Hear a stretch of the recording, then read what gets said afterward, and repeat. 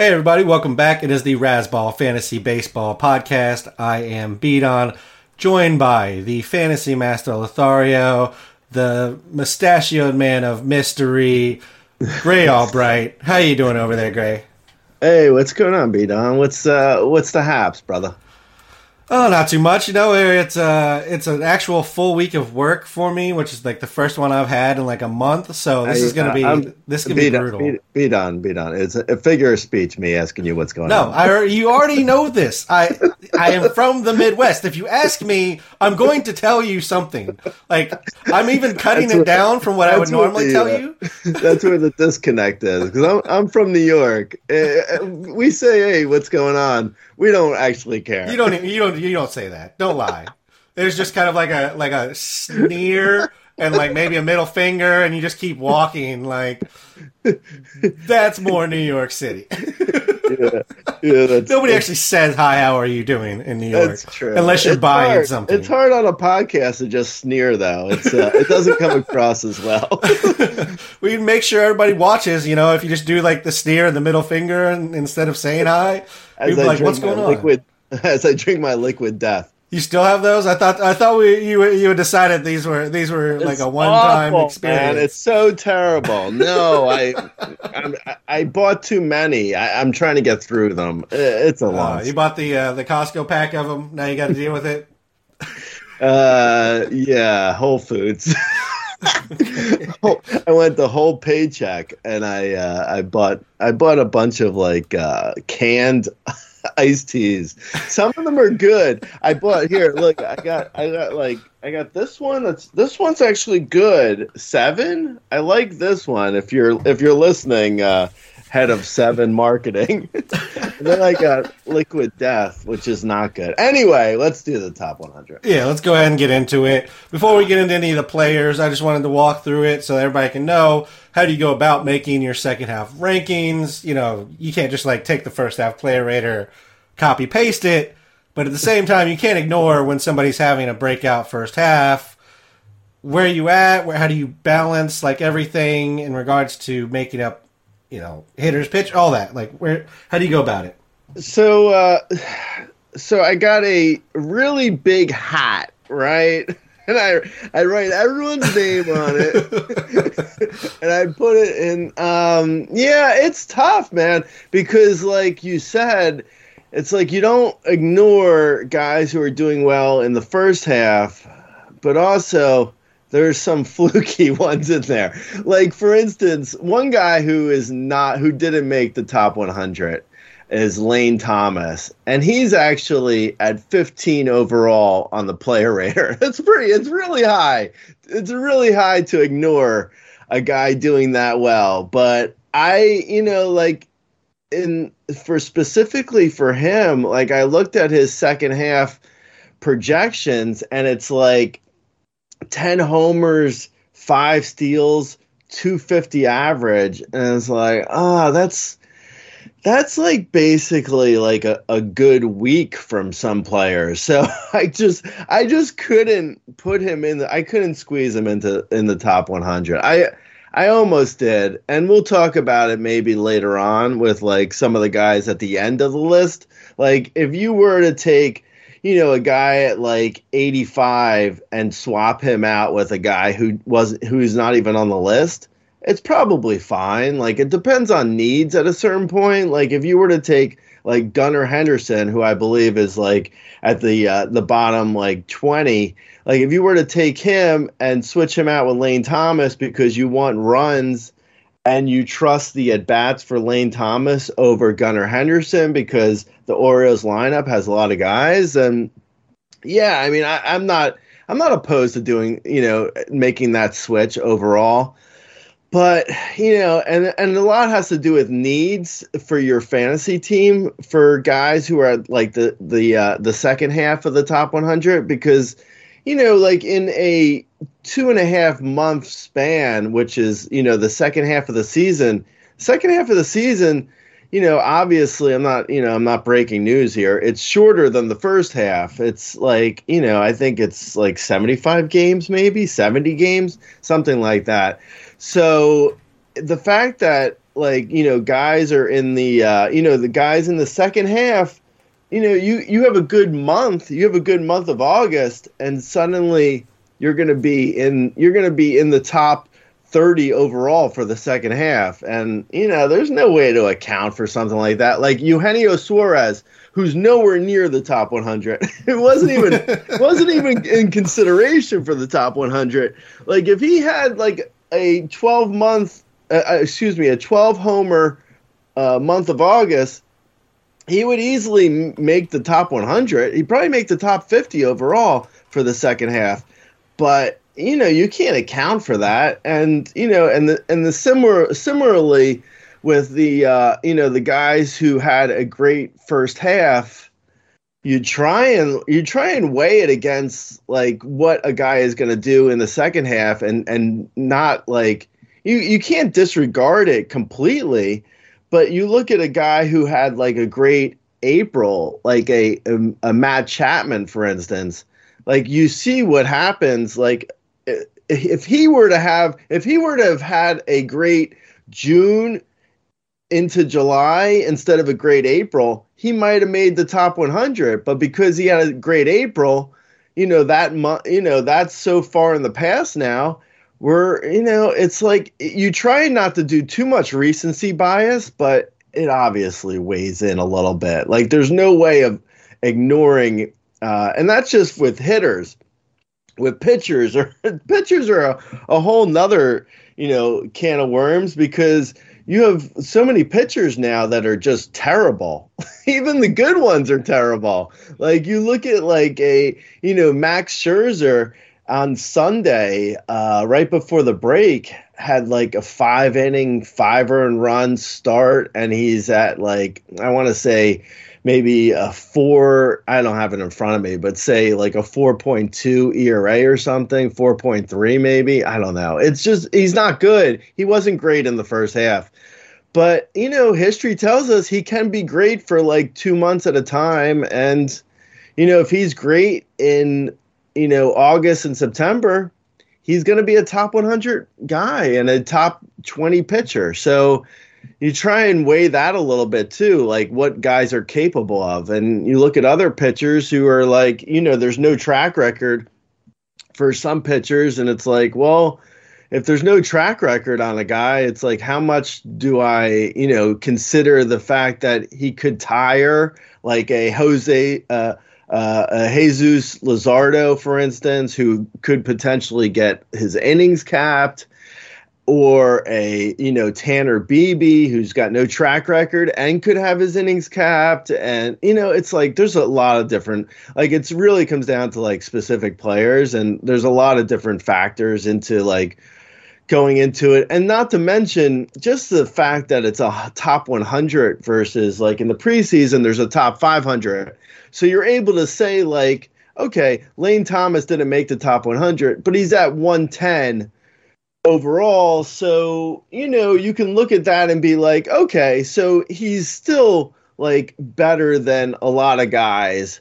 But when you only have a top 100 and everyone after the top 100 is just like one big giant pool of players, it's hard to say like, well, I don't like, is Lane Thomas then droppable because he's not in the top 100? No, he's not droppable. He just didn't make the top 100 because I don't really trust him in the second half. But if he's as good as he was in the first half, then sure, yeah, you could put him in at like 80.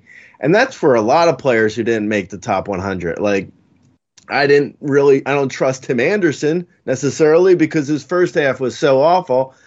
But if he has like a good month of August, if he shows like what he's capable of like, the last like 6-7 years, if he does that over the course of the second half, then yeah, he's a top 100 guy. But it's hard to say because he was so bad. But, it's just like, it's really a balancing act. Like the top 50 overall I think I even mentioned in the top 100, I mentioned how like the top 50 is pretty stacked. Like there's not a ton of guys in the top 50 where I'm like, I don't really trust him like completely. but in the second half of the top 100, you get more like, yeah, I like Charlie Morton, but not that much, maybe. So I can't, like, I don't know. It's like him or Justin Verlander, who had a terrible first half and his peripherals don't look good. Yeah, it's really kind of like just trying to balance out like expectations and what a guy has done in the previous, 2.5 months or whatever, 3 months. Okay, so that was an explanation of how everything kind of breaks down, where everything falls, and in regards to like the fact that it's a shorter time period, it means that like the projections are a lot tighter. So especially in that back end, like you mentioned, like the difference between who ends up 98th and who ends up like 105th could be like a home run or a stolen base or a couple of runs here or there. Like it could be very minimal what the difference is between, especially on the back end, what we're looking at, because there's just, as you mentioned, there's variance in like who's going to have the good month. And then if you don't have like an amazing month, then the numbers kind of aren't all that impressive over the last 2.5 months that we have here, just because of the amount of time that we have versus what we've already kind of looked at. And then we're also used to thinking about things in a full season projection rather than, the kind of the sprint here to the end. So let's go ahead and get into it. Acuna, Ohtani, 1-2. No surprise there. We've talked about them. We're just going to move on. Tatis Jr. comes in at 3, and if you look at his stats since he's returned, he probably falls somewhere in the 5 to 10 range on the player rater, if not higher. So Tatis at 3 feels perfectly fine. Anything that you wanted to say about the top 3 here at all? No. I mean, the top kind of 20 or so. I mean, there's so many. I almost want like a top 40 in the top 20. I mean, there's so many good players, and the top 3 are like, I mean, I mentioned it in the post, like the top 2, like Acuna and Ohtani are on another level, and then they really begin to get like a question mark of like, I like Tatis at 3, but if someone wanted to say like Jose Ramirez or or Betts or Wander or Julio Rodriguez or Matt Olson or like if someone wanted to debate on 3, I could see it. I feel like Acuna and Ohtani though are like I mean, there's no debate with those guys, right? I mean, they are so obviously 1 and 2. Yeah, absolutely. And Tatis at 3 makes sense just because he has the ability to put up a lot of home runs, a lot of stolen bases. I mean, he can do everything you possibly want that could help your team bounce back. Yeah. Like, he's going to do it. Right. And also, like, prior to, Thursday? Prior to this past Thursday, like, I had written this up, beginning of last week to about like Thursday, I was writing this up, and I had Corbin Carroll at 3 overall, and where Tatis is, and I had Tatis at 4. But that swing on Thursday from Corbin Carroll has got me super like bummed out and scared. I'm worried, man.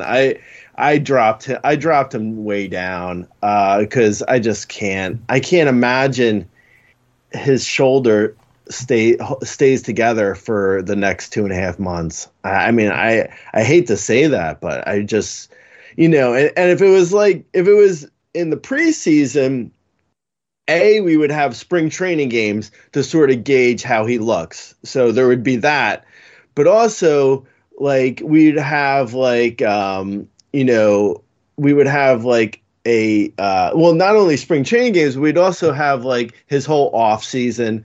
So and we'd be able to feel out a little bit more with Corbin Carroll. And also if it was in the preseason, you would have a situation where it's like, okay, as long as he gets healthy by like May, we'd have like, 5 months still. But now, like if Corbin Carroll goes down like end of July and he misses August, there's only a month. Like you only have a month left. Like there's no time for him to like get healthy, So that's why I dropped him like 25 spots in the rankings. Unfortunately, I love Corbin Carroll, but I couldn't say like I would have him 3 over like all these other guys.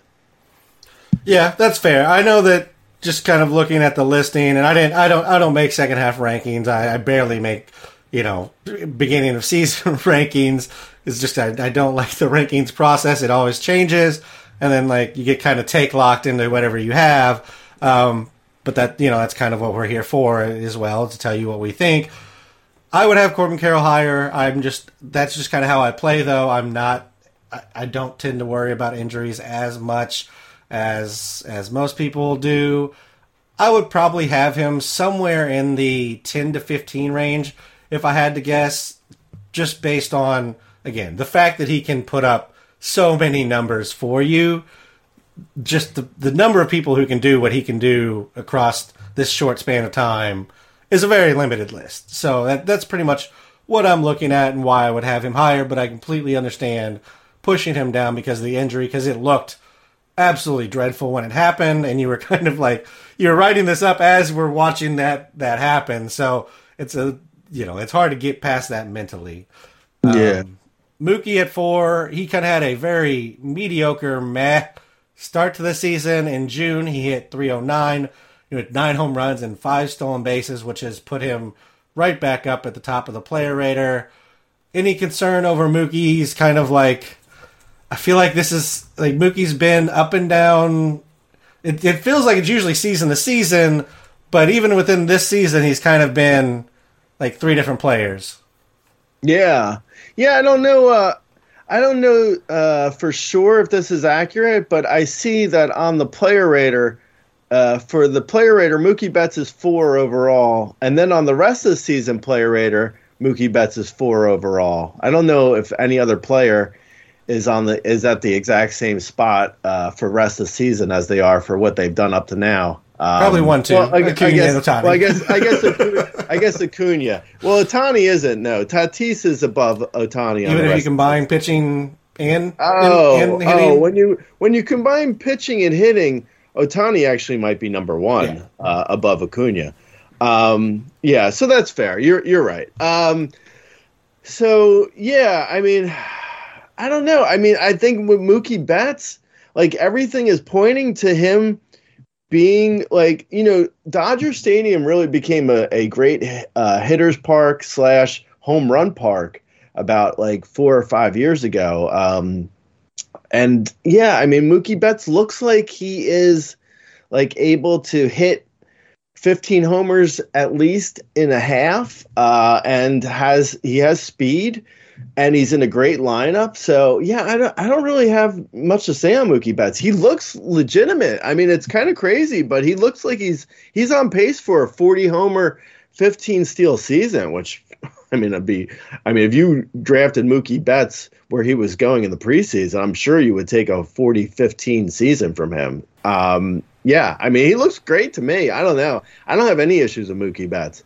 Yeah, it's a player that I like. I love him as a real life player, but and I think we said this in the in the preseason. We're looking at him like I just kind of like he never ends up on enough of my teams because he seems so like different season to season. It's kind of hard to project him out for what like you're gonna get from him. But yeah, I mean, if you told me we're gonna get 40, 12 to 15, like that sounds great. I feel like the changes to the rules have really helped him specifically keep the stolen base number up a little bit, just because he's such a smart player and he's so athletic. Like that lends to him being able to kind of find his way into stolen bases. That being said, 5 of them came in 1 month. That does concern me a little bit. So I wonder if like the speed is necessarily going to stick around, but the rest of it, like it's there. He's going to get the runs, the RBIs, which are, certainly helping prop him up at number 4 right now, but that's not really changing. His batting position and the lineup's not changing. Like, he's going to be a good on-base guy. He always has been. So you can kind of count on that to stick around. If anything, it's just like the speed may not necessarily be there if that's what you're chasing. Adolis Garcia, I mean, we've been on him for seasons now. Keep getting told it's not going to happen. Now he's tied for 6th in home runs. He's fifth in runs, leader in RBIs. Are you concerned at all that stolen bases are down? It's tied more to like the runs RBIs than it has been in his previous seasons, where it's more power speed. The only thing I'm really concerned with Adolis Garcia is like the people who don't believe in him suddenly start believing in him, and then he will become terrible. Once he has converted everyone, at that point he will become bad. So let's hope and pray there's still going to be people out there who don't believe in him.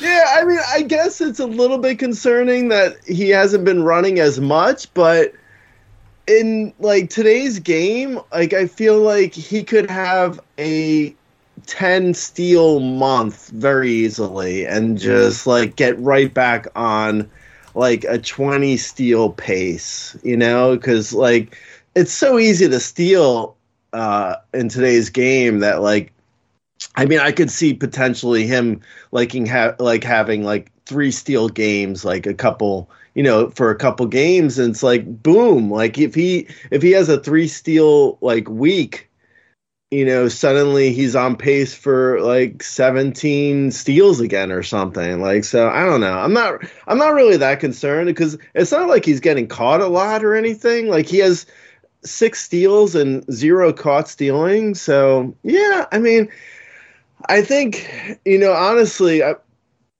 joking about people still hating on him, but I do think probably people are going to be less against him now because like he's cut his strikeouts, which is like, you know, everyone loves to look at strikeouts for some reason. I don't know why, because like in today's game, everyone strikes out. So it's not like strikeouts are like the end of a player anymore, like they were like maybe 15, 20 years ago. Like, so, you know, but the fact that Adolis Garcia cut his strikeouts and he's upped his walks, I could see actually him being like, you know, actually like next year, people getting in on Adolis Garcia. And, you know, at that point, he will become terrible.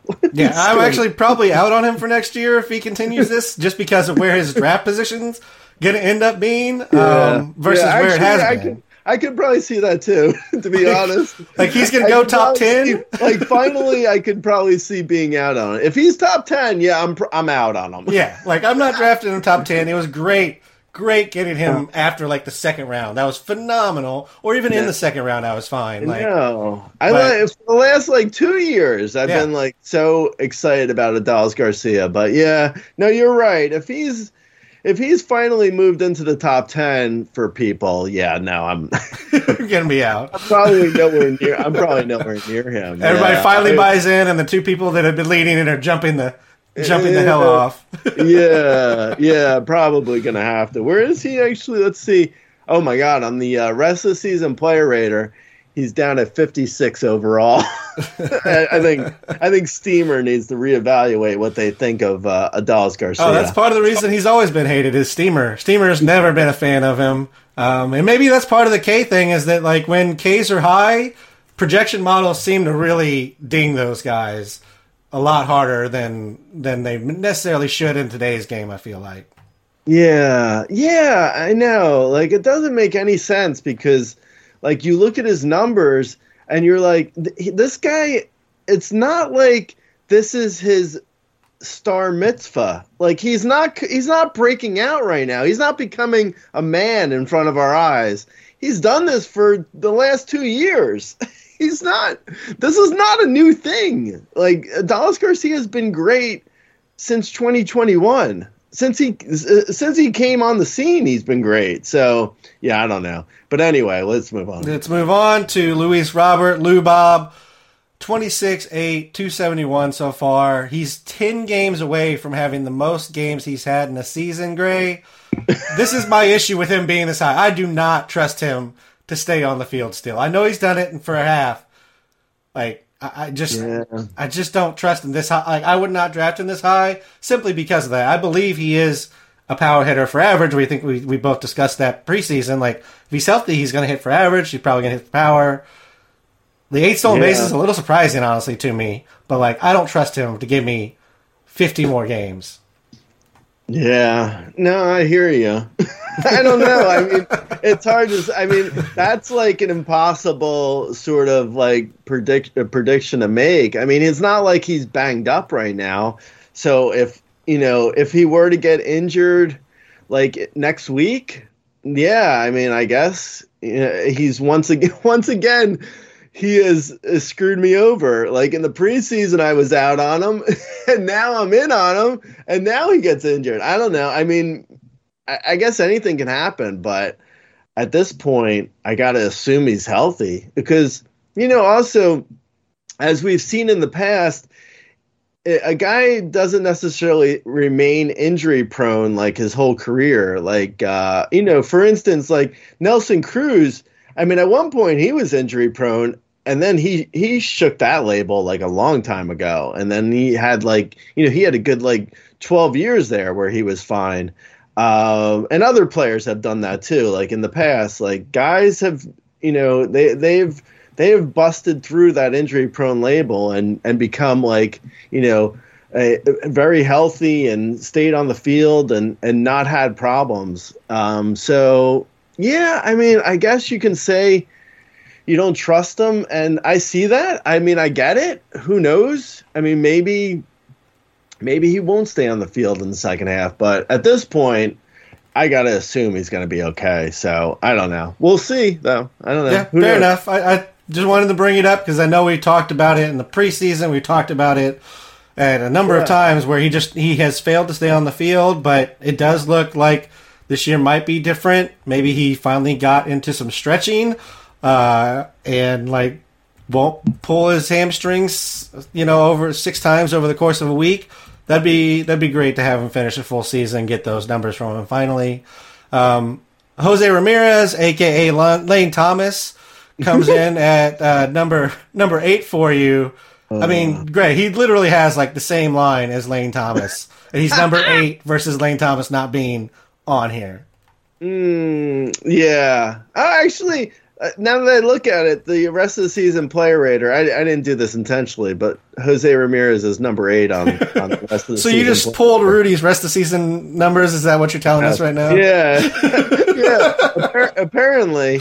Rudy's Lane Thomas is 356, so you better get him down there somewhere. No, I think Lane Thomas was around 105, I think. Okay. Yeah. I didn't look at the rest of the season player rater much doing these rankings.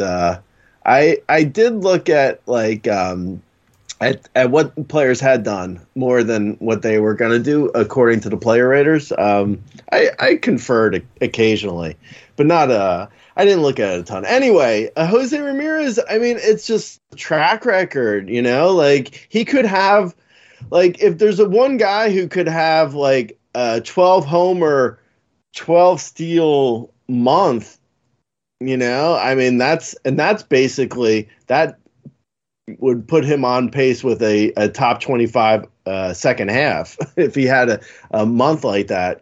I don't know. I mean, it's hard for me to look at Jose Ramirez and be like, I mean, he's been so consistent for so many years. We're looking at a guy now that's been consistent for 7-8 years. I don't know. I mean, I don't think there's not a ton for me to say for Jose Ramirez why I think he's going to be much better in the second half than he was in the first half, other than he's done it for he's done it so many years in a row now that it's why not trust him to do it again? And he hasn't been bad.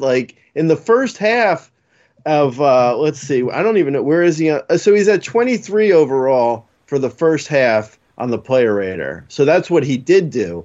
Which is, I mean, 20. If you were to get a guy at in the top 10 overall and say you're going to get a return of top 25, you would take that, wouldn't you? I mean, that's still good. Yeah, I mean, you're taking, like, the top 2 rounds is really because they shouldn't fall beyond, like, the top 50. Like, Right. those top 2 round guys, even if they aren't 1-2 for you, they should be within the top 50. There should be minimal slide amongst them. Yeah. And I'm not saying that Jose Ramirez has been bad. I more or less point out that Lane Thomas is literally doing the exact same thing, but better, and he's younger. But yes, Jose Ramirez has done this for forever. Like, there's track record. Someone also, one of the Patreons. Did you see the comment? One of the Patreons talked about Lane Thomas too. Is that why? This?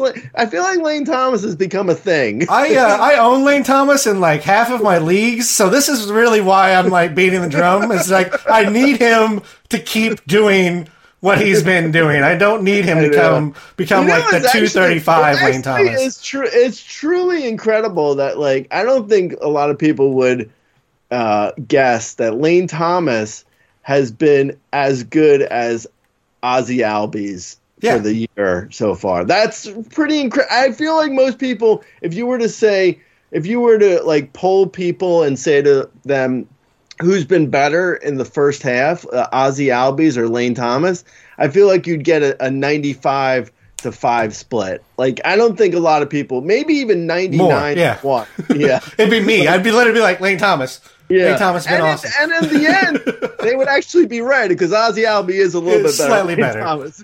Guys, but they are essentially, they're the same. Like, yeah. I think if most people, actually, here's a different one. If you were to say to people, Lane Thomas or Wander Franco, people would be like, yeah, absolutely Wander Franco. That's the one I was going to go with. Yeah. Or if you were to say Marcus Semien and Lane Thomas, people would be like, yeah, Marcus Semien. I think a lot of guys who have been worse than Lane Thomas, you could look at him and be like, yeah, definitely Lane Thomas is actually worse. And you'd be like, wrong. Yeah. Tatis, Jose Ramirez, Kyle Tucker, Bo Bichette, Julio Rodriguez. Like, these are people who have had great seasons, and they're still, like, Lane Thomas is having the best season he's ever going to have, I'm assuming. I wrote a freaking Lane Thomas sleeper post in 2022. Mm-hmm. You were season early, Gray. I remembered it because I drafted him because of it. I loved Lane Thomas last year. I ended up drafting him in a couple places this year because I did love him so much last year that I'm in on Lane Thomas too. Like, I'm not. This is top 100 / Lane Thomas discourse. The Lane Thomas discourse. Everyone who's listening to this is like, Lane Thomas? Like, why are we still talking about him? Move on. And so, yeah, that's what we're going to do. We're going to move on. And we're actually going to talk about guys who I just mentioned. Bo Bichette, Wander Franco, Kyle Tucker, Julio Rodriguez.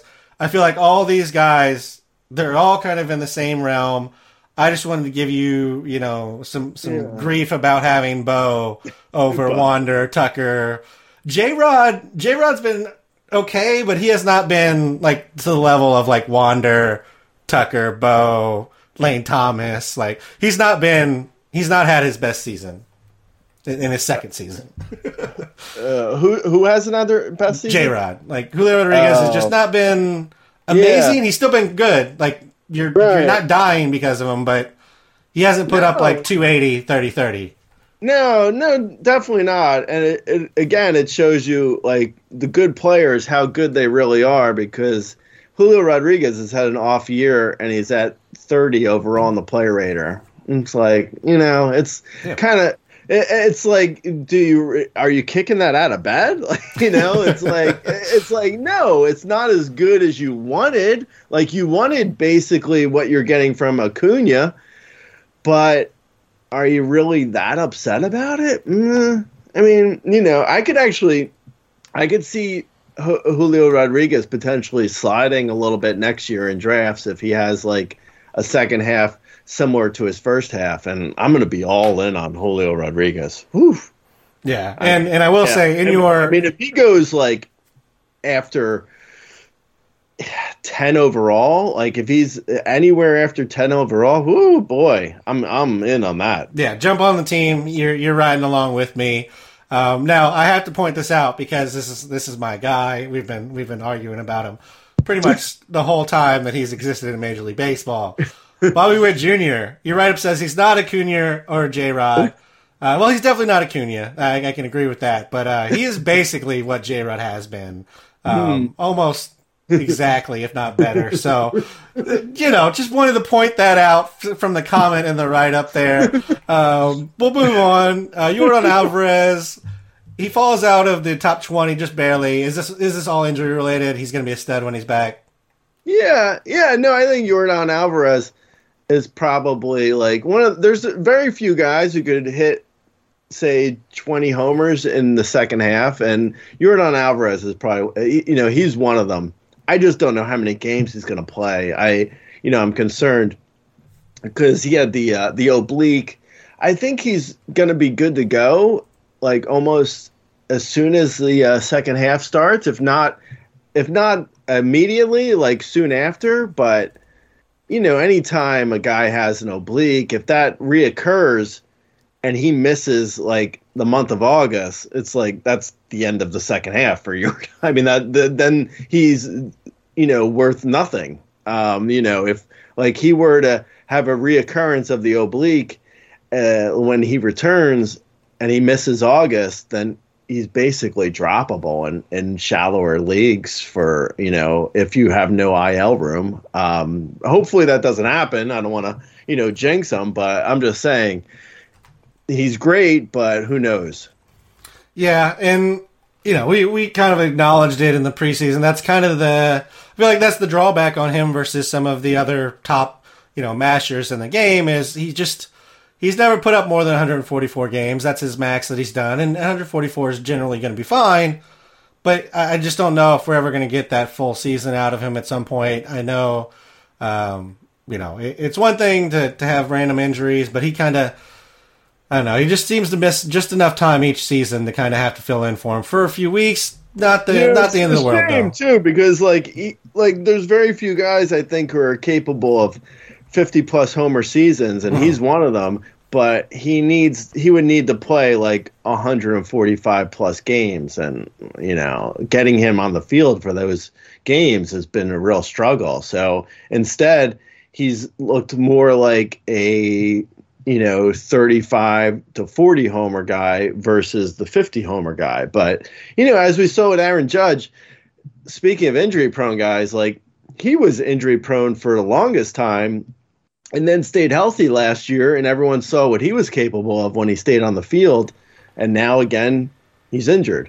Yeah, it's just one of those things where hopefully they can kind of figure out the right balance of like working out, resting, being on the field, and some of it you just can't avoid. Sometimes you just get some of those bad luck injuries, and that's going to happen. But like we saw it with like Judge's teammate Stanton for years, it was like he's not going to give you 150 games. And it's really hard to put up 45 home runs if you're not going to be in 150 games. It's just how it kind of goes as far as the playing time and how our game is concerned. But yeah, just chasing that magical Yordan season where he stays healthy. I mean, I said Lou Bob couldn't do it, and he's currently proving me wrong. So it does happen, especially as players kind of find their way in the league and get accustomed to everything. Let's move on to some of the items that are kind of player rater versus your ranks here. These are some of the biggest differences, and some of these are pretty obvious. A lot of these are like playing time or call-up or injury-related. O'Neal Cruz is obviously injury-related. Right now, last I saw, it was sometime in August. It does feel a little bit high to have him in here in the top 100 if he's not going to return until mid-August, but we also know what he can do in like a week. So is that why he's up here? Is just like in that month that he's healthy, he could put up numbers that other people can't do in 3 months?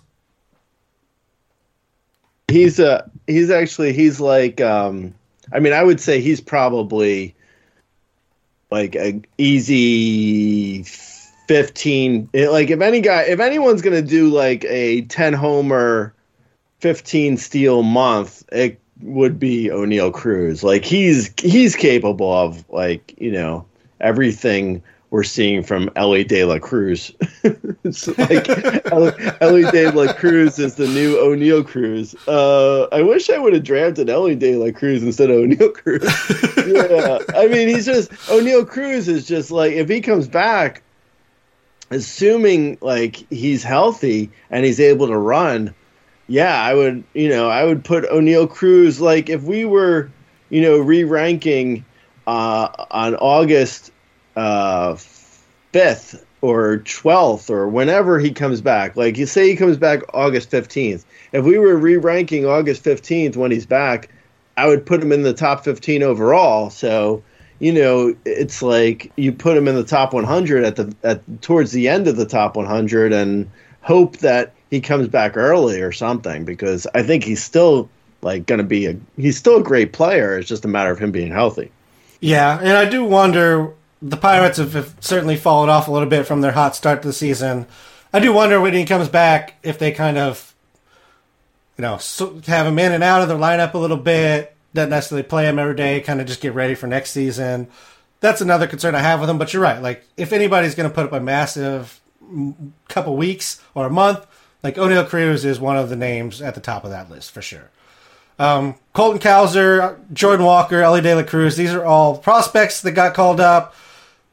That's really the reason, like the player rater versus where they're ranked at right now, right?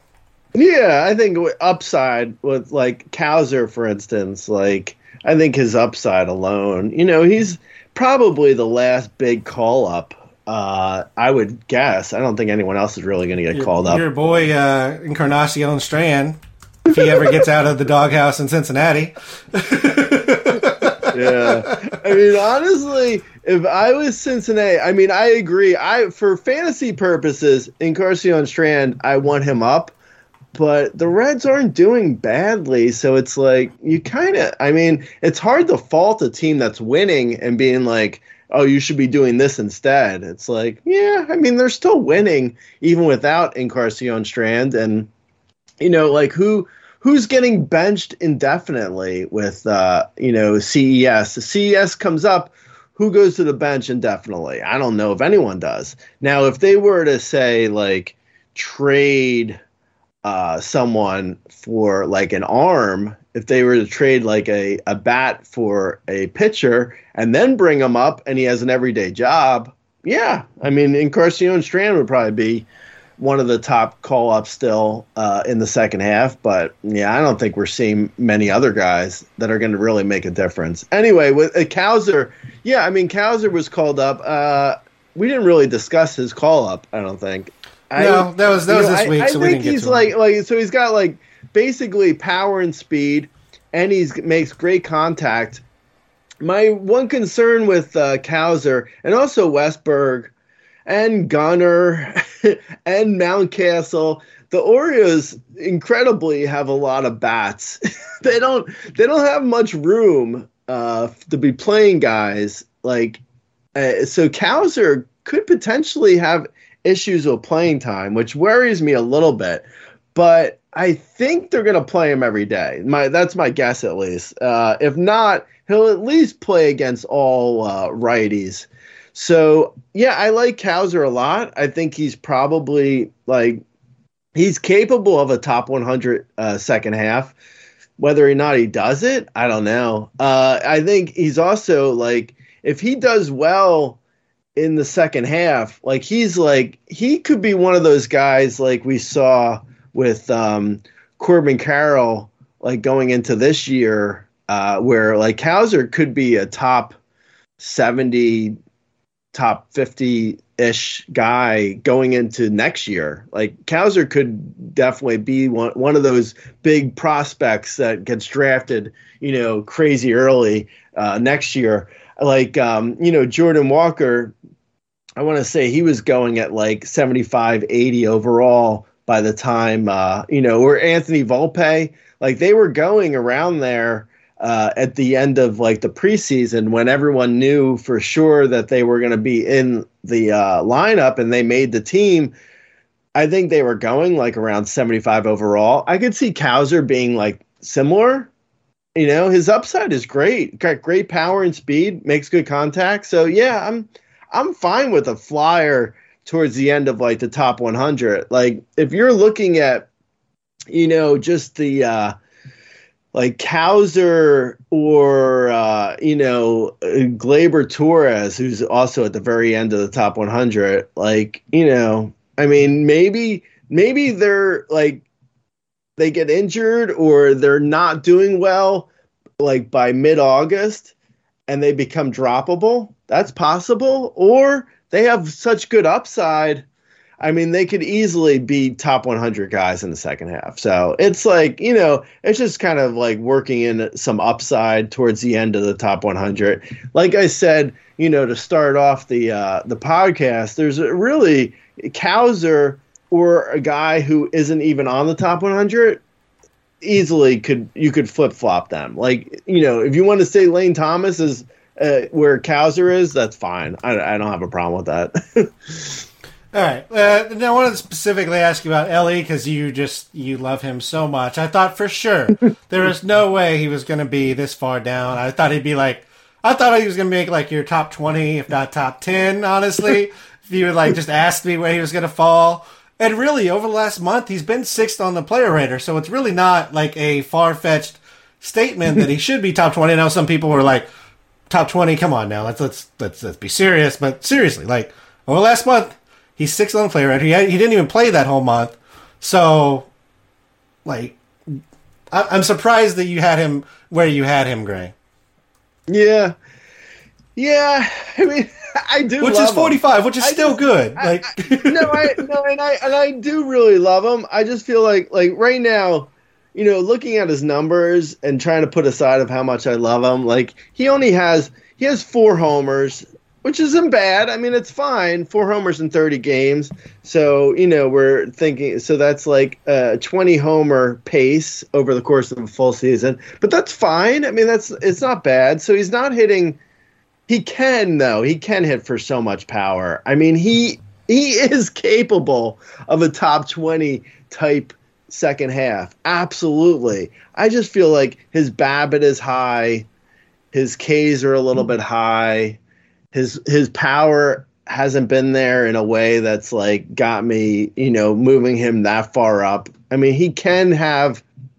I could see a potential 15 homer, 30 steal second half. I mean, as we saw in that game over the weekend, like he stole second, third, and home.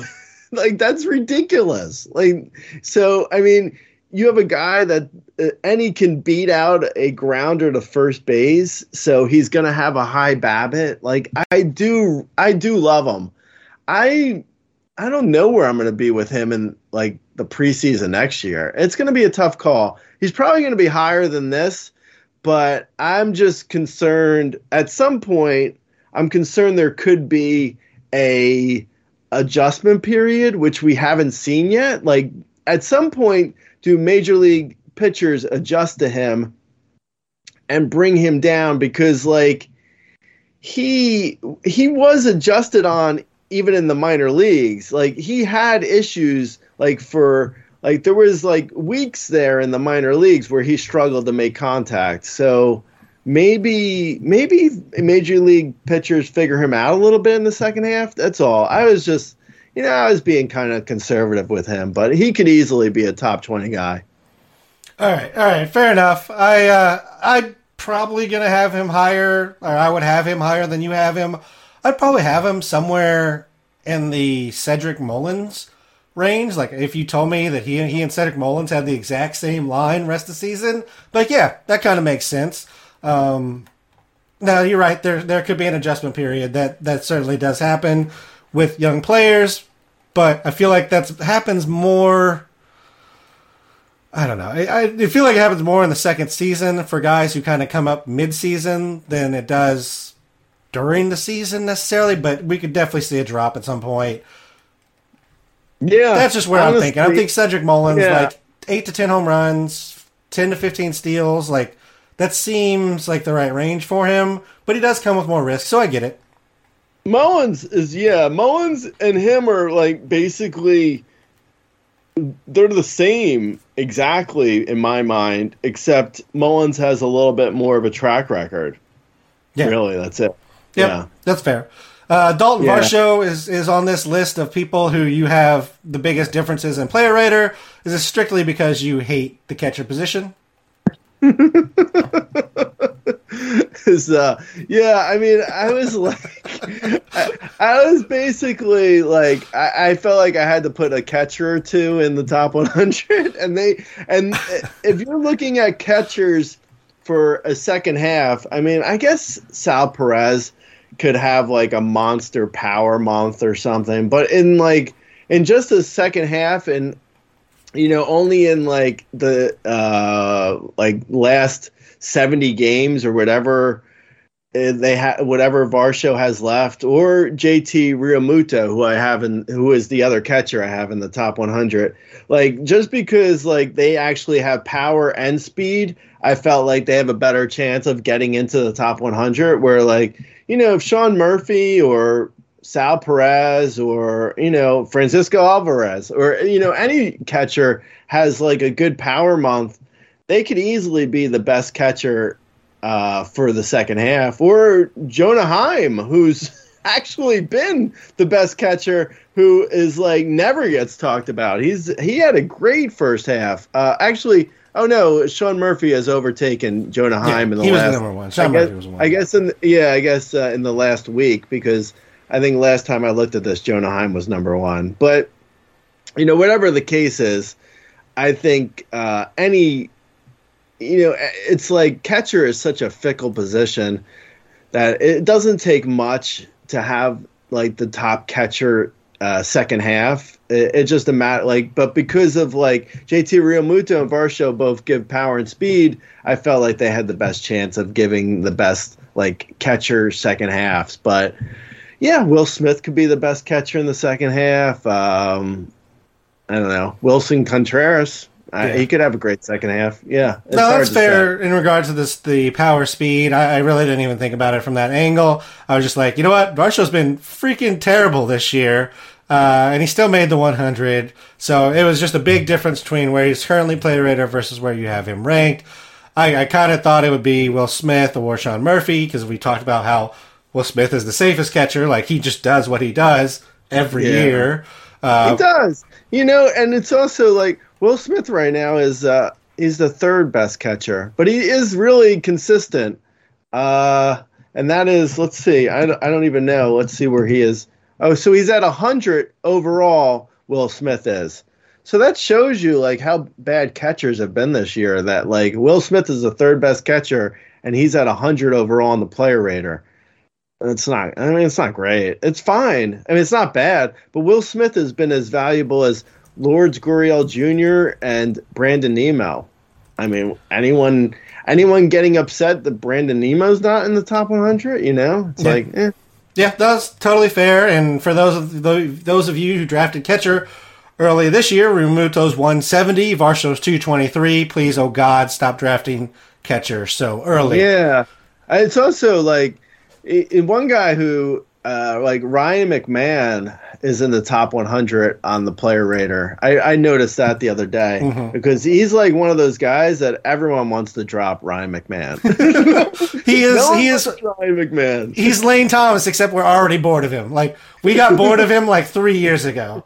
Yeah, I know. How about how awful Trey Turner's been in the first half? I mean, I wonder where he's going to go next year. Like, if he has the same second half as he had in the first half, are people going to be like comparing him to like being like, well, him or Whit Merrifield? Like, is that how far he's going to fall in preseason ranks? It's going to be interesting to see with Trey Turner, because I mean, I still have a little bit of hope in my rankings for the second half, where I have him at 25 overall. But if he has another if he has a second half like his first half, I could see Trey Turner falling to like in the 40s or 50s overall in the preseason ranks next year. I will own so much Trey Turner if that happens, Gray. It will be absolutely absurd the amount of Trey Turner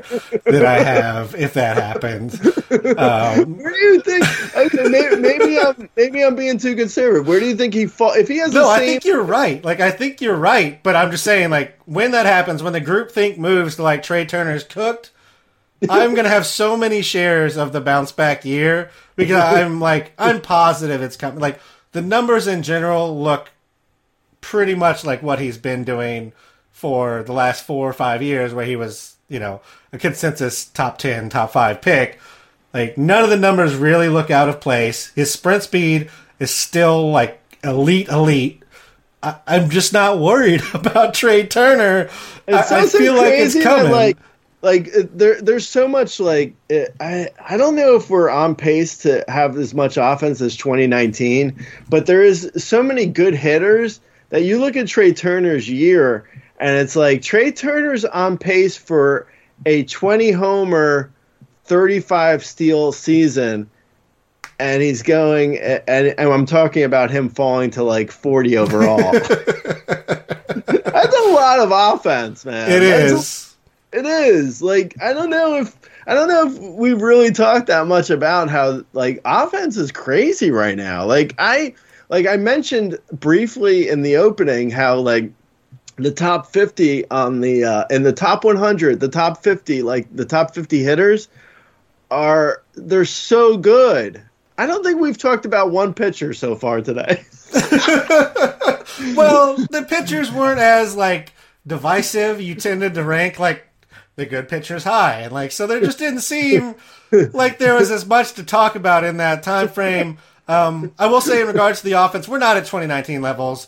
At no point really in this season were we at 2019 levels. We're more 2021 levels, which is still, I think it's 2,000 more runs than what we had last year. So still significant, amount more offense. But not 2019 from last year. Right? 2019 was so dumb. Yeah, 2019 was insane. Yeah, I guess last year was such a down year that it was that is stuck in my head that that has made me forget how insane 2019 is because last year was so nuts. But yeah, no, this has still been to talk about pitchers even just briefly in general. There's so many pitchers right now that are kind of Oh yeah, and there's a lot of there was moments where I was Joe Ryan made the top 100 and he had a terrible last couple starts. He could easily be droppable by mid-August, and I have him in the top 100 because I still believe, and he's still got a great K strikeout to walk ratio. So Joe Ryan still looks great. But also, I mentioned briefly Justin Verlander. His peripherals are awful. He looks bad. Sonny Gray, another guy in the top 100. He had a terrible last start. His last start was awful. But it's what? Who do I put? Who is worthwhile? Who's more worthwhile than their peripherals look good? It's I'm not putting Marcus Stroman in the top 100. It's I don't know. Some guys Jose Barrios, I don't know. Pitchers, there's really even the top pitchers, the Nathan Eovaldi's of the world. Take that clip and play it to someone last year, and they'll be what? Nathan Eovaldi is a top pitcher? Yeah, so the Nathan Eovaldis of the world aren't even that good. So, I don't know. And also in the second half, just the nature of the fact that, most pitchers are going to throw maybe 12 starts. Starts not a ton of starts left. Guys just aren't going to be able to throw that many starts. How many starts, or maybe 15? There's not I don't even know what's the I don't have the numbers in front of me, but like Spencer Strider, let me look. I would guess most pitchers have somewhere between 10 and 15 starts left. 10 to 15, right. So Strider has, right. So he had, because like I basically just assumed like I assumed anywhere from like 10 to 13. Yeah, say 15 is probably very high. Like yeah, like I assumed 10 to 13. And then you have guys like Spencer Strider, who I think is the best pitcher in baseball. Like, just like pound for pound, his stuff is better than anyone. So I put him down for, like, he was the top pitcher in for my second half rankings. I put him down for 71 innings, which is like basically 12 to 13 starts, because like if the Braves are running away with the division, which I imagine they are, why are they pushing Strider to throw more innings in September? So that's going to hurt his overall numbers. So I mean, he's the best pitcher, and I don't even know if he throws like a full, second half. Like I'm not saying they're going to shut him down like September 1st, which I kind of think they should, but I don't think they're going to go quite that far. But they may shut him down like with maybe two starts to go in September, just to like get him ready for the playoffs. Because I mean, the Braves are obviously making the playoffs, and they're not going to. I mean, Strider is like, he's more or less their entire rotation. So, I mean, they're really going to be like, they're going to be kid gloves with him. If I were them, at least I would be kid gloves with him. I don't know. Maybe they push him more than I think, but if anything, I think he's going to get shut down at some point in September. But with that said, I still think he's the best pitcher, because at least his stuff is really good. Like Shane McClanahan's my number 2 pitcher, and he's not even healthy right now. He's not even like, he's on the IL. I mean, I think it's a fake IL stint just to like rest him, because I think the Rays are smart enough to realize that they're going to be in the playoffs, and they want McClanahan to be healthy. So I think they're just resting McClanahan, but still, I mean, it's not great when the second best pitcher, according to my rankings, is not even like healthy, quote unquote healthy at least. Yeah, and the Rays have had their trouble with starting pitching this year. That's for sure. So they need to get through the rest of the season with what they have intact, and hopefully not lose anybody more from that. If I were the Rays or the Braves, I would probably go out and get like, if you could get like Stroman. A Stroman, oh my God, totally. Like a Stroman, or even if you were able to get even like a lousy pitcher just to pitch in like September, just to be like, you know what? We don't necessarily like Sean Manaea, but he's got innings that he can throw. Hey, the Cubs' entire rotation, other than Justin Steele, is on the block. Everybody can go from the Cubs' rotation. Totally, yeah. No, I know. Like if you were the Braves, how quickly would you get Drew Smyly? I would be like, please come throw like as many innings as you can in September, because we just need someone to go out there and throw. Oh, if I'm the Braves, I'm probably sending over to the Cubs, some kind of like Vaughn Grissom for Steele. Oh like Vaughn Grissom for Steele would happen. Like Vaughn Grissom, yeah. Vaughn Grissom for some pitching. Steele, and then like a pitching Stroman. Stroman. I mean, in fantasy, you don't want to do that deal. In real life? In reality, if the Braves can get Stroman, that'd help a lot for them.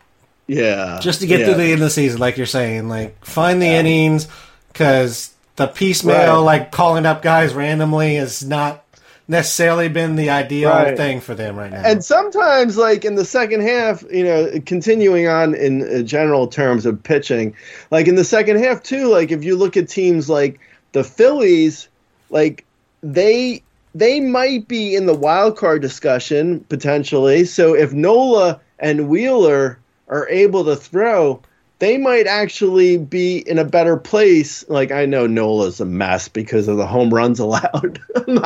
I'm not sticking my head in the sand. I know Nola's not great, but I'm saying though, like sometimes pitchers could be better in a situation where, like, if the real life situation is them needing the arm to go, Wheeler and Nola could be like actually, good if the Phillies need them to throw. Whereas the Braves don't need Strider to throw. So it's just like, it's a tough, like pitching in the second half it's really tough. I think I mentioned this at one point where like, I kind of trust the relievers more than the starters right now, which is bizarre, but I don't know, like we saw with Josh Hader last year, he had a terrible second half. So he really fell off. So I'm not saying like closers can't like have terrible second halves and just not be good, but the closers right now look really good. Like the Batistas and the Haders and the Devin Williams, like, who else? Alexis Diaz. And their roles are set. Like they're not going anywhere. Roles, right. Even if the team sucks, they're not going to shut down a closer. Right, exactly. Yeah, no one's shutting down a closer. Exactly. Like, unless they get injured, which, hopefully they don't. But if they're healthy, why? Yeah, it's not like anyone's talking about shutting down Raciel Iglesias because the Braves are winning. Like, who cares? It's one inning. Like, they're not going to push him and make him throw like 3 games in a row, maybe, but they're still going to let him close games when he's fine. Yeah, exactly. Regardless of your place, you don't want your closer sitting around doing nothing. Oftentimes, It's the highest paid guy, or is going to be the highest paid guy at some point as well. And you just don't want to upset them. Like, you don't want to upset the best person in your bullpen or second best for some bullpens, but like you just don't. You want to keep that gap going. We talked about Trey Turner and kind of his disappointment. Despite the numbers not actually being that bad, Bryce Harper, 290, 386, 400. That sounds in line until we get to the 400 part.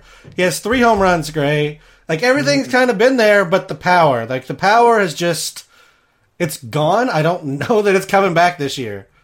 Yeah, I don't think it is. I'm kind of convinced it's not coming back this year. I don't know. I mean, you never know. Things could happen, but I mean, why wasn't it there? Like you said, everything else looks in line with his previous years. So why isn't the power there? I mean, you have to assume it's because of the elbow. And, I don't know. Maybe it comes back in the second half, but I don't think so. If I had to bet, I would bet the under on whatever people are saying for his power in the second half. Like, right now he has 3 homers and, other projection systems are giving him like 12 homers in the second half. And it's like, I don't know why. I mean, why is he hitting 4 times as many homers in less games? Or I guess, well, he was injured in the first month, so he's probably going to have around the same amount of games in the second half, but still, why 4 times the amount of homers? Is he suddenly going to get healthy? It doesn't seem likely. I don't know. I mean, hopefully he does get healthy, but I wouldn't bet on it. Yeah, since 2019, he has the lowest barrel rate of his career, the lowest exit velocity, the lowest max exit velocity, the lowest hard hit rate, the lowest launch angle. Like, every single number of his as far as power is down. Again, the number, like the average is still there. The on base is still there. He's actually stealing more bases than I thought he would. I just thought, like, they're not going to let him run, period. Like, why would you let him do anything? But yeah, like the power numbers across the board are as bad as they've been in 4 years, 5 years. Like, I don't see it coming around. 8-degree launch angle when he's normally at a 13, 14. That's showing something's wrong for me. Yeah. Jose Altuve, he's actually been fine when he's been on the field, but he's just been injured a lot. This is the risk of drafting an older player. 32 games, though. He's hit 6 home runs, 5 stolen bases. He's hitting 264, 371. He does jump up quite a bit on your second half rankings because he missed some time. Are you comfortable with Altuve as your second baseman here, or is this like, I'm doing it, but I'm holding on to that second baseman I picked up too? I think I'm. If you have an IL spot, I have no problem even going out and trading for Altuve because he has. I mean, I think in 2 months, like if he comes back and he's healthy for August 1st, in 2 months he can be a number one second baseman still. I think like he can be as good as anyone in 2 months.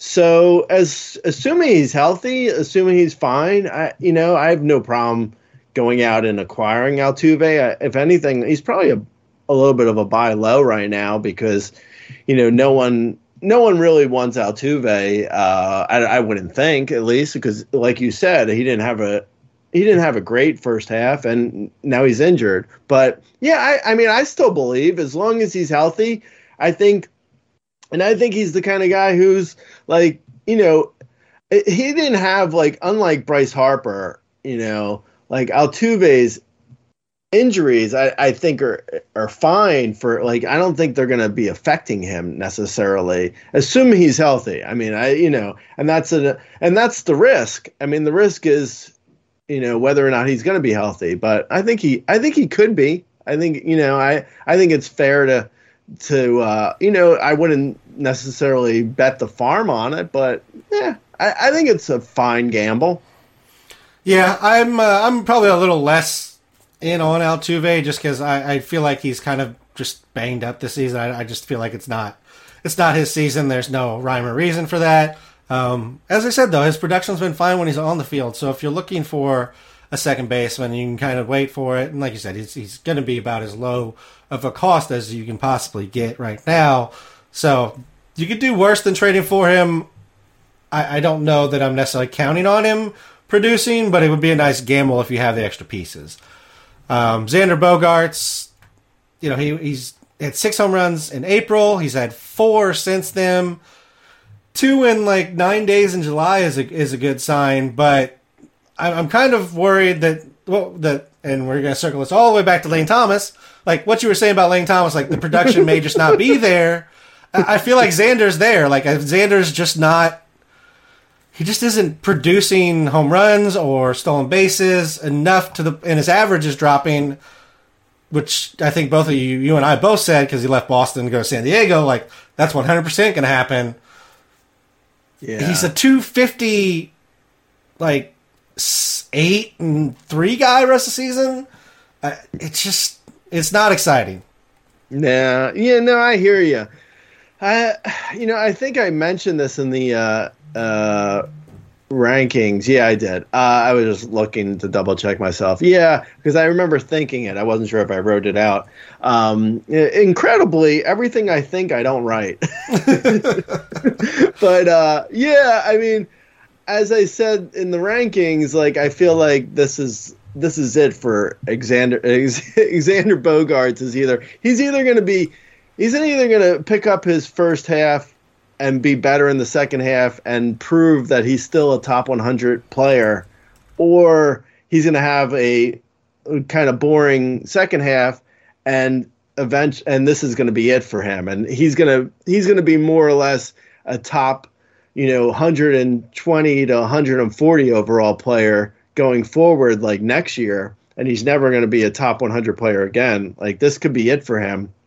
And it might be like we said in the preseason, like what we were worried about, leaving Fenway hurts the guy. It really hurts a guy's average. It hurts a guy's BABIP, which is going to hurt his average. And it has. I mean, that has really affected Bogaerts. But because he has power and speed, again, it's similar to like what I said with Varsho. With power and speed, like if he can have a 10 homer, 10 steal second half, that's valuable enough for me in a second half to make the top 100. Barely. I mean, I have him ranked barely in the top 100, but still, I think he's like, for now, he's barely a top 100 player.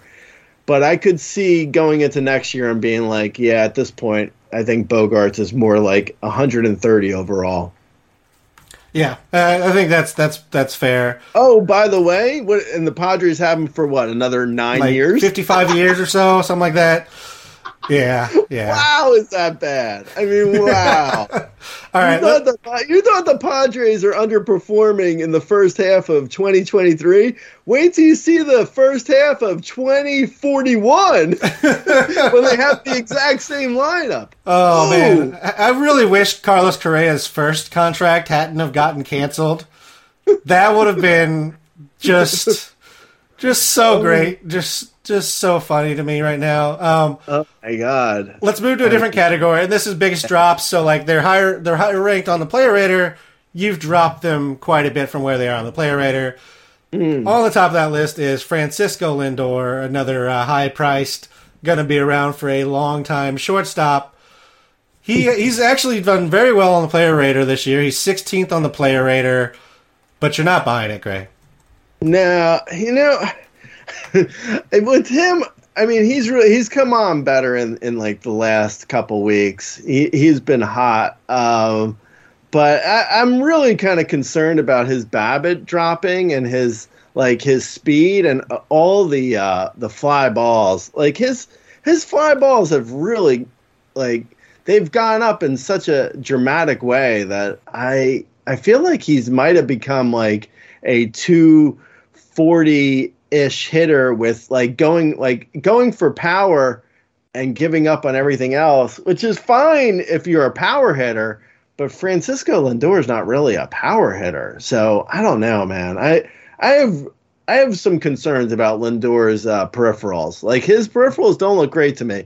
Ks are up, fly balls are up, which for some hitters that's fine, but for him, the BABIP dropping and the fly balls going up, I don't know. It's not great in my eyes. Like I'm concerned a little bit about Lindor. But yeah, I mean, he's kind of held it together. I mean, as you mentioned, he's been fine on the player rater thus far. He's definitely put it together in the last couple weeks, but yeah, he's been good. I mean, overall, he's sitting at what? 16 overall on the player rater. So yeah, I mean he's been solid.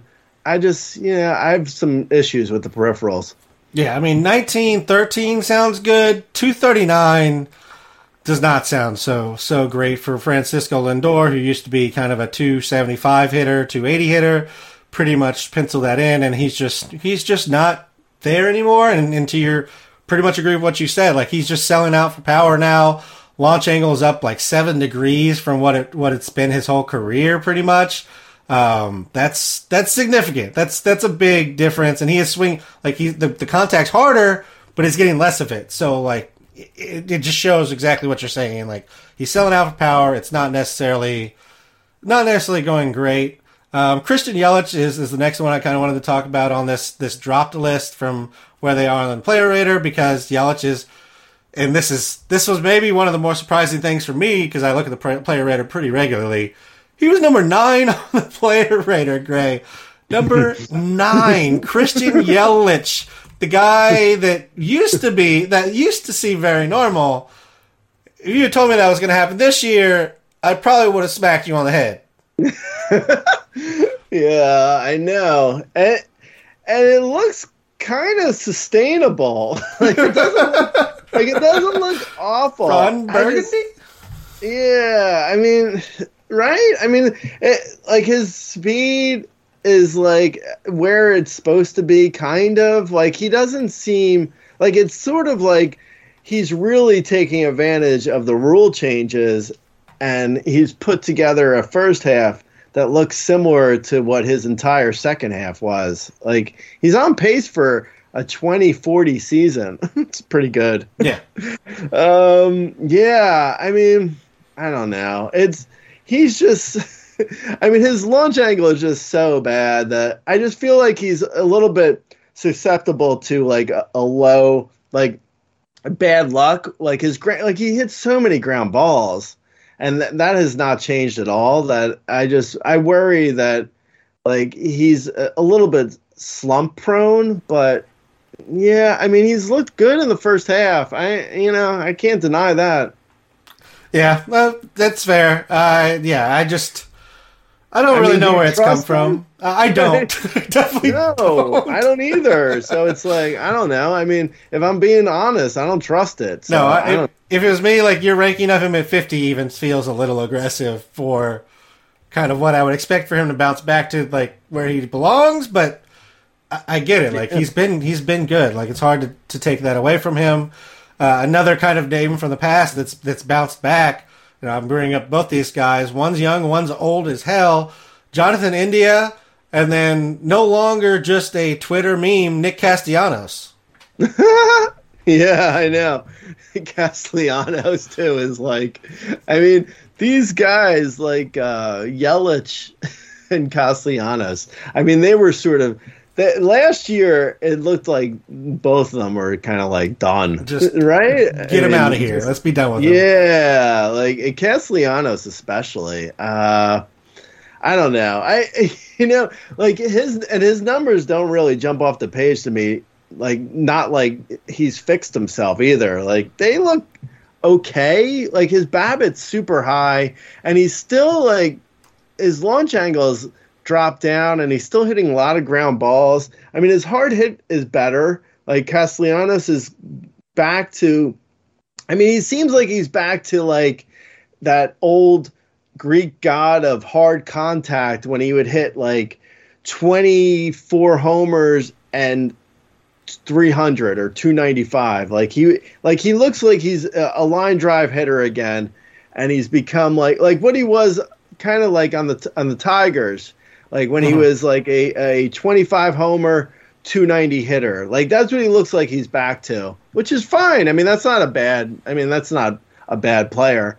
But he doesn't look like he's ever going back to what he was in Cincy, when he was like a near 35 homer guy. Like that seems like that was just a product of Cincinnati and that park.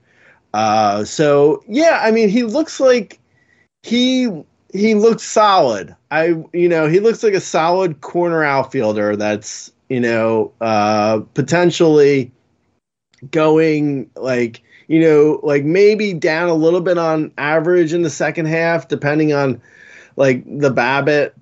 But like, if he gets if he has a 12 homer, 4 steal, 280 second half, that's solid. It's not really super exciting, but that seems in line with what he's capable of. Yeah, I would tend to agree. I don't know that I count on him for much speed, but he might get a kick in a couple here and there. Yeah, I mean, I don't think your ranking of him is crazy. It's just he fit on the, he did fall from where he was currently at on the player rater.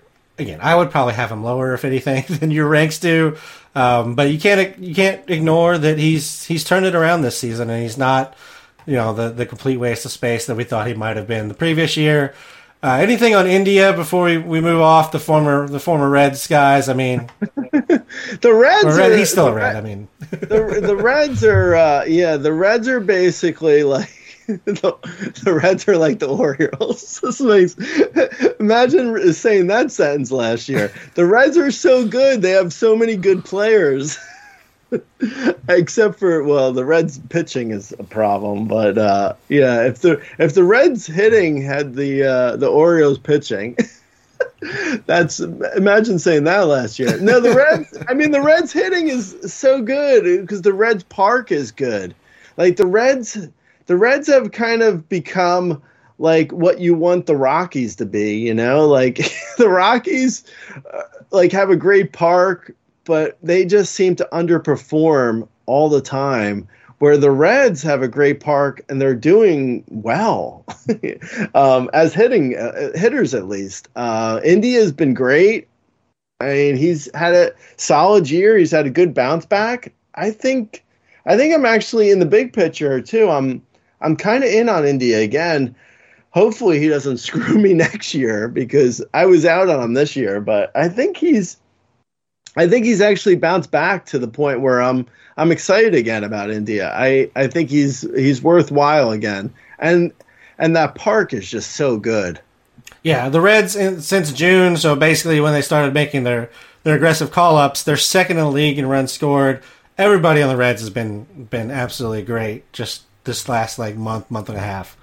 Let's talk about a couple pitchers here since we hadn't really discussed them. And we discussed Nate Eovaldi. I was honestly surprised he didn't drop further. I thought you'd have him down or maybe not even in this listing, but we're already at the second most innings in his last 6 years, which is, pretty much the time after he had his major injury.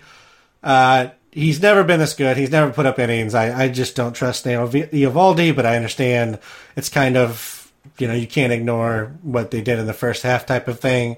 And then the other one is Mitch Keller, who, if you told us at the beginning of the season, we're going to look back and in the top 10 at the break, you're going to see Nate Eovaldi, Zach Eflin, and Mitch Keller.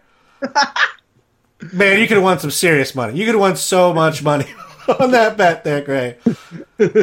Yeah, I mean, Mitch Keller, honestly, Mitch Keller's, he looks good. He looks real. He looks like the Mitch Keller I've been waiting for. I know. Mitch Keller, I mean, I guess it's only been, this is his third year, so that is the standard breakout time for pitchers. So maybe we were just rushing him a little bit, and it was just taking him a little bit of time. But yeah, Mitch Keller looks excellent. His peripherals, Mitch Keller, as you mentioned with Eovaldi, it's a little bit of what a guy has done this year and why he's looks like Eovaldi has looked great this year. So I'm giving him a little bit of a buy and being okay, well, he's been good this year so far. So you know what? Let's assume he's going to continue being good. Whereas Keller actually looks really good. Mitch Keller looks like he has become a top 20 starter. Even looking forward to 2024. Mitch Keller looks like he could do this again. Yeah. Where Eovaldi feels like he's going to be overrated next year, no matter where he's drafted. Yeah, it's I feel like there's no way I'm drafting Eovaldi next year. But Mitch Keller looks like he could be potentially an ace next year. So yeah, I'm pretty excited about Mitch Keller. And who was the other name? I hadn't brought him up yet, but Zach Eflin is now the other name. And I'm doing this for our boy Cool Whip. He's just been on the Zach Eflin train since the start. And Zach Eflin cracked the top 5 starting pitchers for the first half, as we kind of just teased a little bit there. Zach Eflin, top 5 starting pitcher first half, Gray. Wow, right? I know. What just happened? Where are we? What happened? I don't know, man. What is going on? Yeah, I mean, I think we really got to start looking at anybody. I think the Rays. Anyone who throws off of the mound in Tampa Bay. I think we got to start looking at walks and if a guy, because one thing these guys all have in common, at least these three, is their command is really good. Eflin's command is excellent. Eovaldi's always had great command. And Keller's really dropped his walk rate and he's had better command this year than he's ever had. And he was always a good command guy coming up through the minors.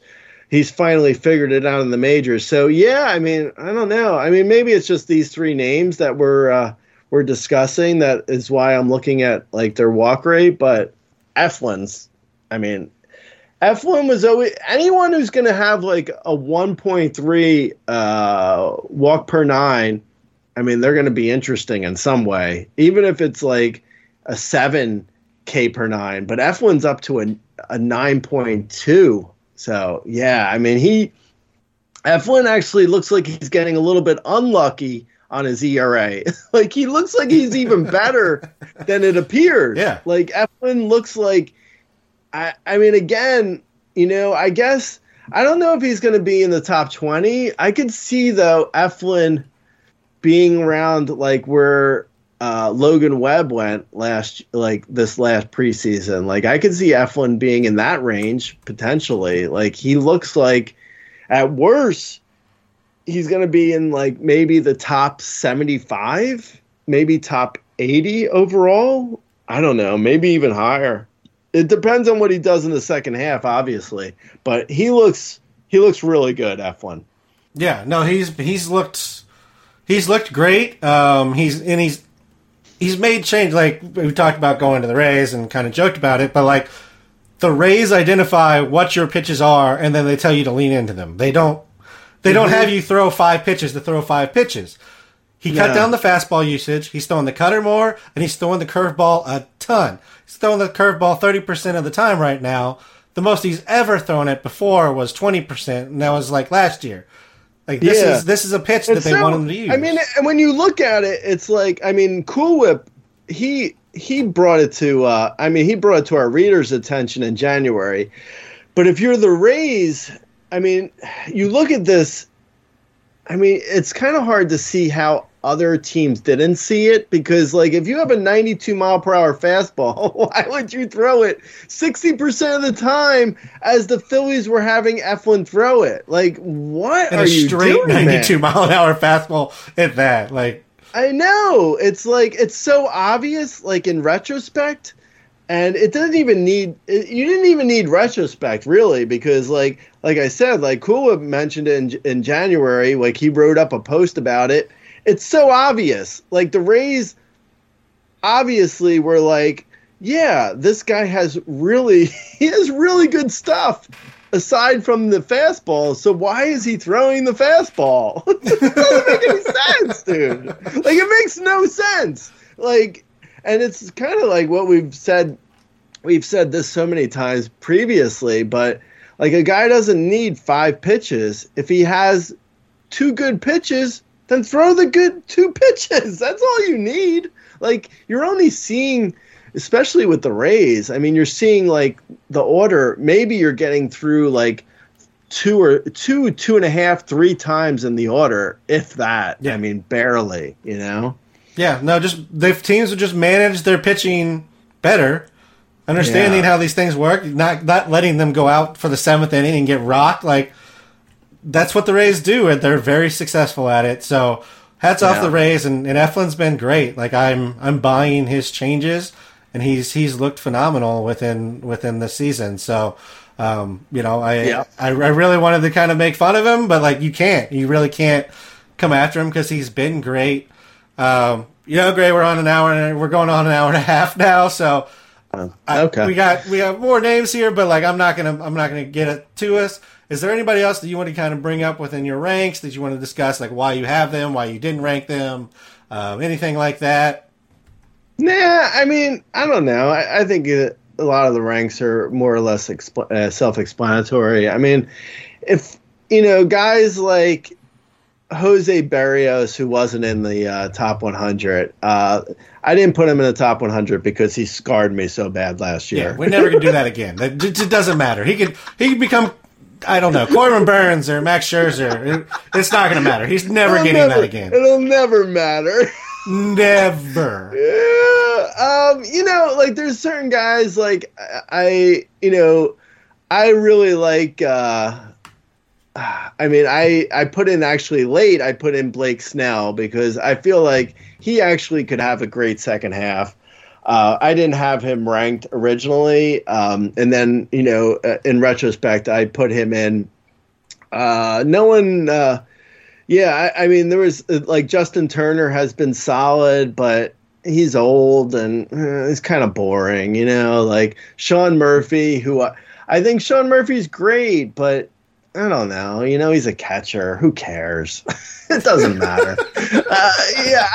There's some guys, and then there's other guys who I'm just like, I feel like there's guys who I wanted, like I mentioned earlier, where I didn't rank 500 guys. I only ranked 100. So there's guys who I actually I like certain players who I just couldn't figure out, who to drop out of the top 100 to move people in. Like, it's just a matter of just not having enough room. At a certain point, it's like, I don't really mind like Brandon Nemo, who I mentioned earlier, or, Thairo Estrada, I like a lot, but he's injured. Or, Leody Taveras he had a solid first half, and I like him. I honestly I do like Luke Raley. I like a lot. I like certain like Jack Slawinski. I like him. I do. I mean, who am I dropping out to get him in? Like,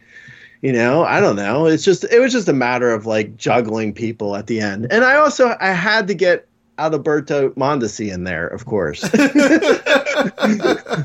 I mean, it wouldn't be a list from Razzball if there wasn't Adalberto Mondesi. The ultimate if he played a full season guy. What happened to Mondesi though? Really? Like, is he still alive, bro? Where is he? Still hurt. Is he still hurt? Yeah. Oh, poor Mondesi. He's just infinitely banged up, like indefinitely, just never going to come off of. Oh man, like he got shut down again from baseball activities. I mean, you're right. You're right in saying like he is the ultimate. If you can get 160 games from him, it's gonna be insane.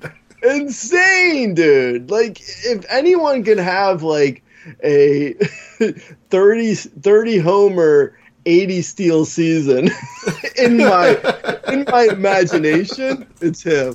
Yeah, I mean he could go full on Ricky Henderson on us. Like he could do it. He has it. Like it's there. Along with just like the general like vibe, I feel like it's like on point there. We get the same kind of thing here. It's just a vibe, man. You know what? I'm just drafted on vibe. I'm vibing. That is.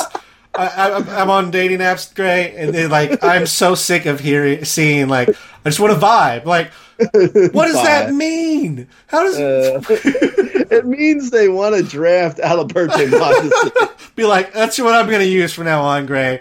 When girl just has like, let's just vibe. Be like, I once drafted Adalberto. That'll do so well for you. I got Adalberto Mondesi on all my teams, baby. Yeah, let's go. Vibing. Instead of a profile pic, what if I sent you a screenshot of Mondesi on my IL slot? I'm going to send you pictures of 3 baseball players to give you your vibe. It's going to be Mondesi and then 2 guys with the last name Cruz. Vibes. All right, great. Let's. I mean, we're in the All-Star break week, but let's give some people some pickups. There's nothing really happened on the bullpen side. There's literally nothing happened this week, so let's give them some pickups, and we'll get out of here. Okay, yeah. So Oscar Colas was called up. I don't think he's done anything since he was called up, but it's kind of interesting. In at least in 15-team mixed leagues, I'm interested there. Alek Manoah was called up, and he's in the same bucket as Jose Barrios. They can both go screw. I'm not even discussing Alek Manoah. Colton Cowser, who we mentioned earlier, he's actually in my top 100. Dom Smith has been hot. Julian Edward Julian hit a home run on Sunday. He's been a little bit hot.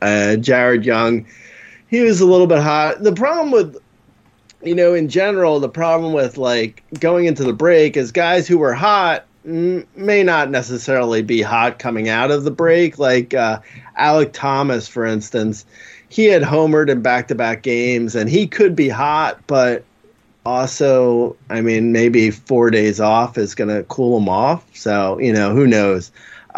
Nick Gonzalez on the Pirates, he's been kind of interesting. Hyman Candelario has been hot for like a good 2 weeks now. So, yeah, there's some hitter names. Yeah, and to your point about kind of the break here, and maybe not the guys we've listed here, but there's a couple of guys, especially in deeper leagues, that may be losing a job as we come out of the break. The guys who had phantom IL stints, guys who are getting benched and just getting some days off. Like, some of those guys are coming back, and a few of these guys may lose some jobs. So that's another thing to consider as you're making pickups, is just that they're going to have a job come second half. A lot of the pitching matchups aren't out there. I know I've been trying to give you actual matchups that I liked in the week, so I don't really have matchups for you. Bradish and Kramer, Kyle Bradish, Dean Kramer, their ownership is finally climbing, so I will stop giving their names here, but I just wanted to say that it's finally happened. I finally got their ownership to a percentage I'm not going to mention here on the waivers anymore. Ryan Nelson's actually turned it around quite a bit, and he's looking really good in his last 4 or 5 starts. Nick Pivetta randomly is starting to look good. Matt Manning came back from the IL, and he's looked good as well. Threw a perfect game. Yeah, I mean, he's been... I mean, not a perfect not game. Perfect, but... A no-hitter, yeah. David Peterson has put together 3 or 4 good starts. Of course, right before that, he got lit up real hard, but that's kind of David Peterson in a nutshell. And Cole Irvin has actually looked pretty good here coming down the stretch as well for the second half. So there's a few names you can kind of monitor in your leagues. As always, if you have specific questions, you can find us on Twitter. I'm at RazBeaton. Gray is, of course, the owner of the @RazBall account. You can also leave us comments on youtube.com/RazBallFantasy. Whether you watch there or listen to us on a podcast, rate, review, comment, all that is appreciated. All that helps. Until after the All-Star break, Gray, enjoy your time off, and I'll talk to you later. All right, Lates.